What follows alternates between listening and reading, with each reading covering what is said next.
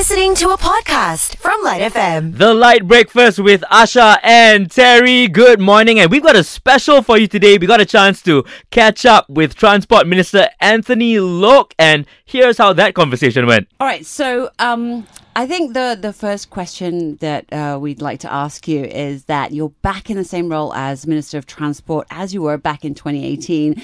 Do you see your role change or, evolve? Well, definitely it was, I think it can be said it was evolved. I had some experience in the Ministry of Transport for 22 months. So there are a lot of things that I started, some initiatives that I started. And I know there are a lot of works and a lot of policies that I want to do during my first tenure, which I was not able to complete. This is my second chance to come back to the same ministry. And hopefully I have the opportunity to implement those initiatives. I love that idea of sort of unfinished business and then coming back and being able to sort of like take steps to do it. Well, I mean, first of all, there's no such thing as can finish all the business. Oh, right. There's no way. That's no way you can finish all the business. So I do not see that I'm coming back here to finish all the unfinished business. Because in government, there must be always continuity. So you must plan and you must start initiative so that in future my successor can continue. Because the government will continue for all times, at all times. The works of in any ministries will continue. So important is that we have to put the foundations right. And hopefully that initiative that we are starting right now will bear fruits in the years to come.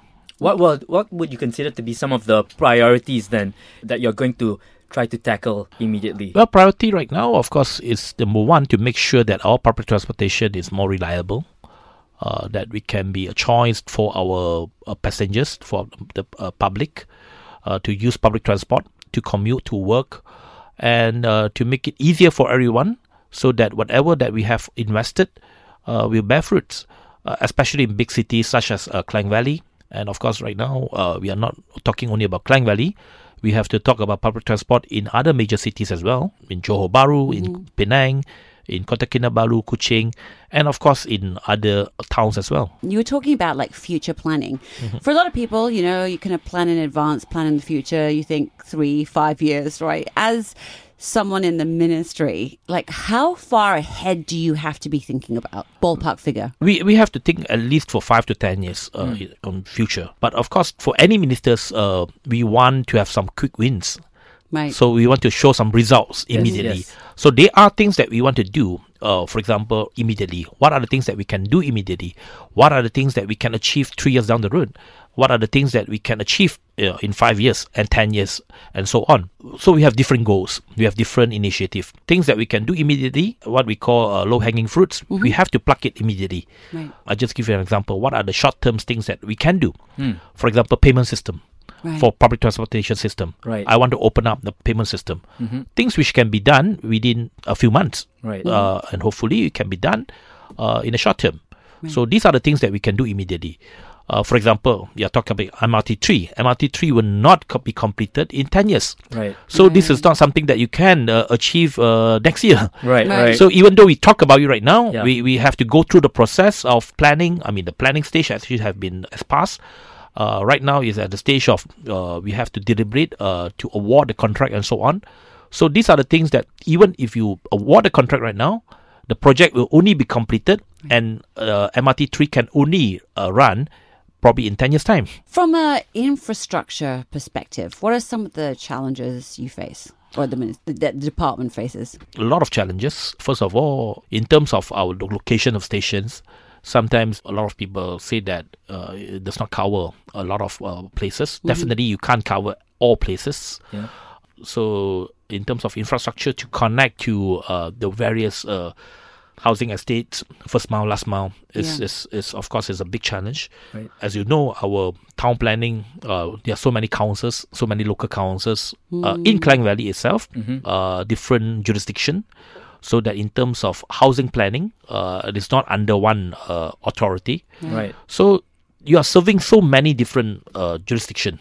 And public transportation in Klang Valley, it runs through not only in Kuala Lumpur, but also runs through a lot of township in Selangor. Right. So you are going through a lot of local councils where they are different jurisdiction. And in terms of planning approvals, in terms of housing development, there's so many different considerations. This will definitely be a big challenge for us in terms of providing that coverage network. When you have so many different moving pieces and clocks, so to speak, where do you kind of figure out where you need to start? Do you start in several different areas and work towards the middle, or how do you go about kind of trying to fix the puzzle? As far as MRT is concerned, as you know, we already have 2 lines right now, MRT1 and MRT2. And MRT3, in terms of the network, it is a circle line, which basically are more or less already been finalized. So right now it's more implementation stage. So for lines that which have been built, I can't do much about it. Right. So what we can do is just to enhance the experience and to fully utilize whatever we have right now. So that our focus right now is more on the software part of it to enhance the experience. The hardware is already there. The stations are already there. I can't move the stations. Right. So what I can do is to ensure that we can manage it better. To make our services more reliable. Maintenance of trains must be well kept. Right. As I mentioned, we make it affordable. This is something that we have initiated back in 2019, where we introduced the My 100 at a time, monthly pass, so to entice more people to use public transport because it's very affordable. Right now, it's even more affordable. It's at 50 ringgit a month. Right. So that is so, in terms of value, it's very good value for passengers. Anthony, you've been super popular on social media, especially, of course, with the various public transport systems that you've been taking, and we've seen you on so many of them. Tell us about your experience on the public transport system. What stands out and most memorable? What were the most memorable experiences that you had while you were trying out the different... Just to be clear, it was not my first experience in public transport. Right. After I became minister, I've always taken public transport all this while, and I actually love to take LRT and trains because I think it's sometimes very convenient to go from one place to another, especially that you do not have to drive. You don't have to think about whether parking. or not getting a car park. It's actually very hassle-free. It's good experience. Especially for young people going out for a date, actually taking public transport is something it's very trendy.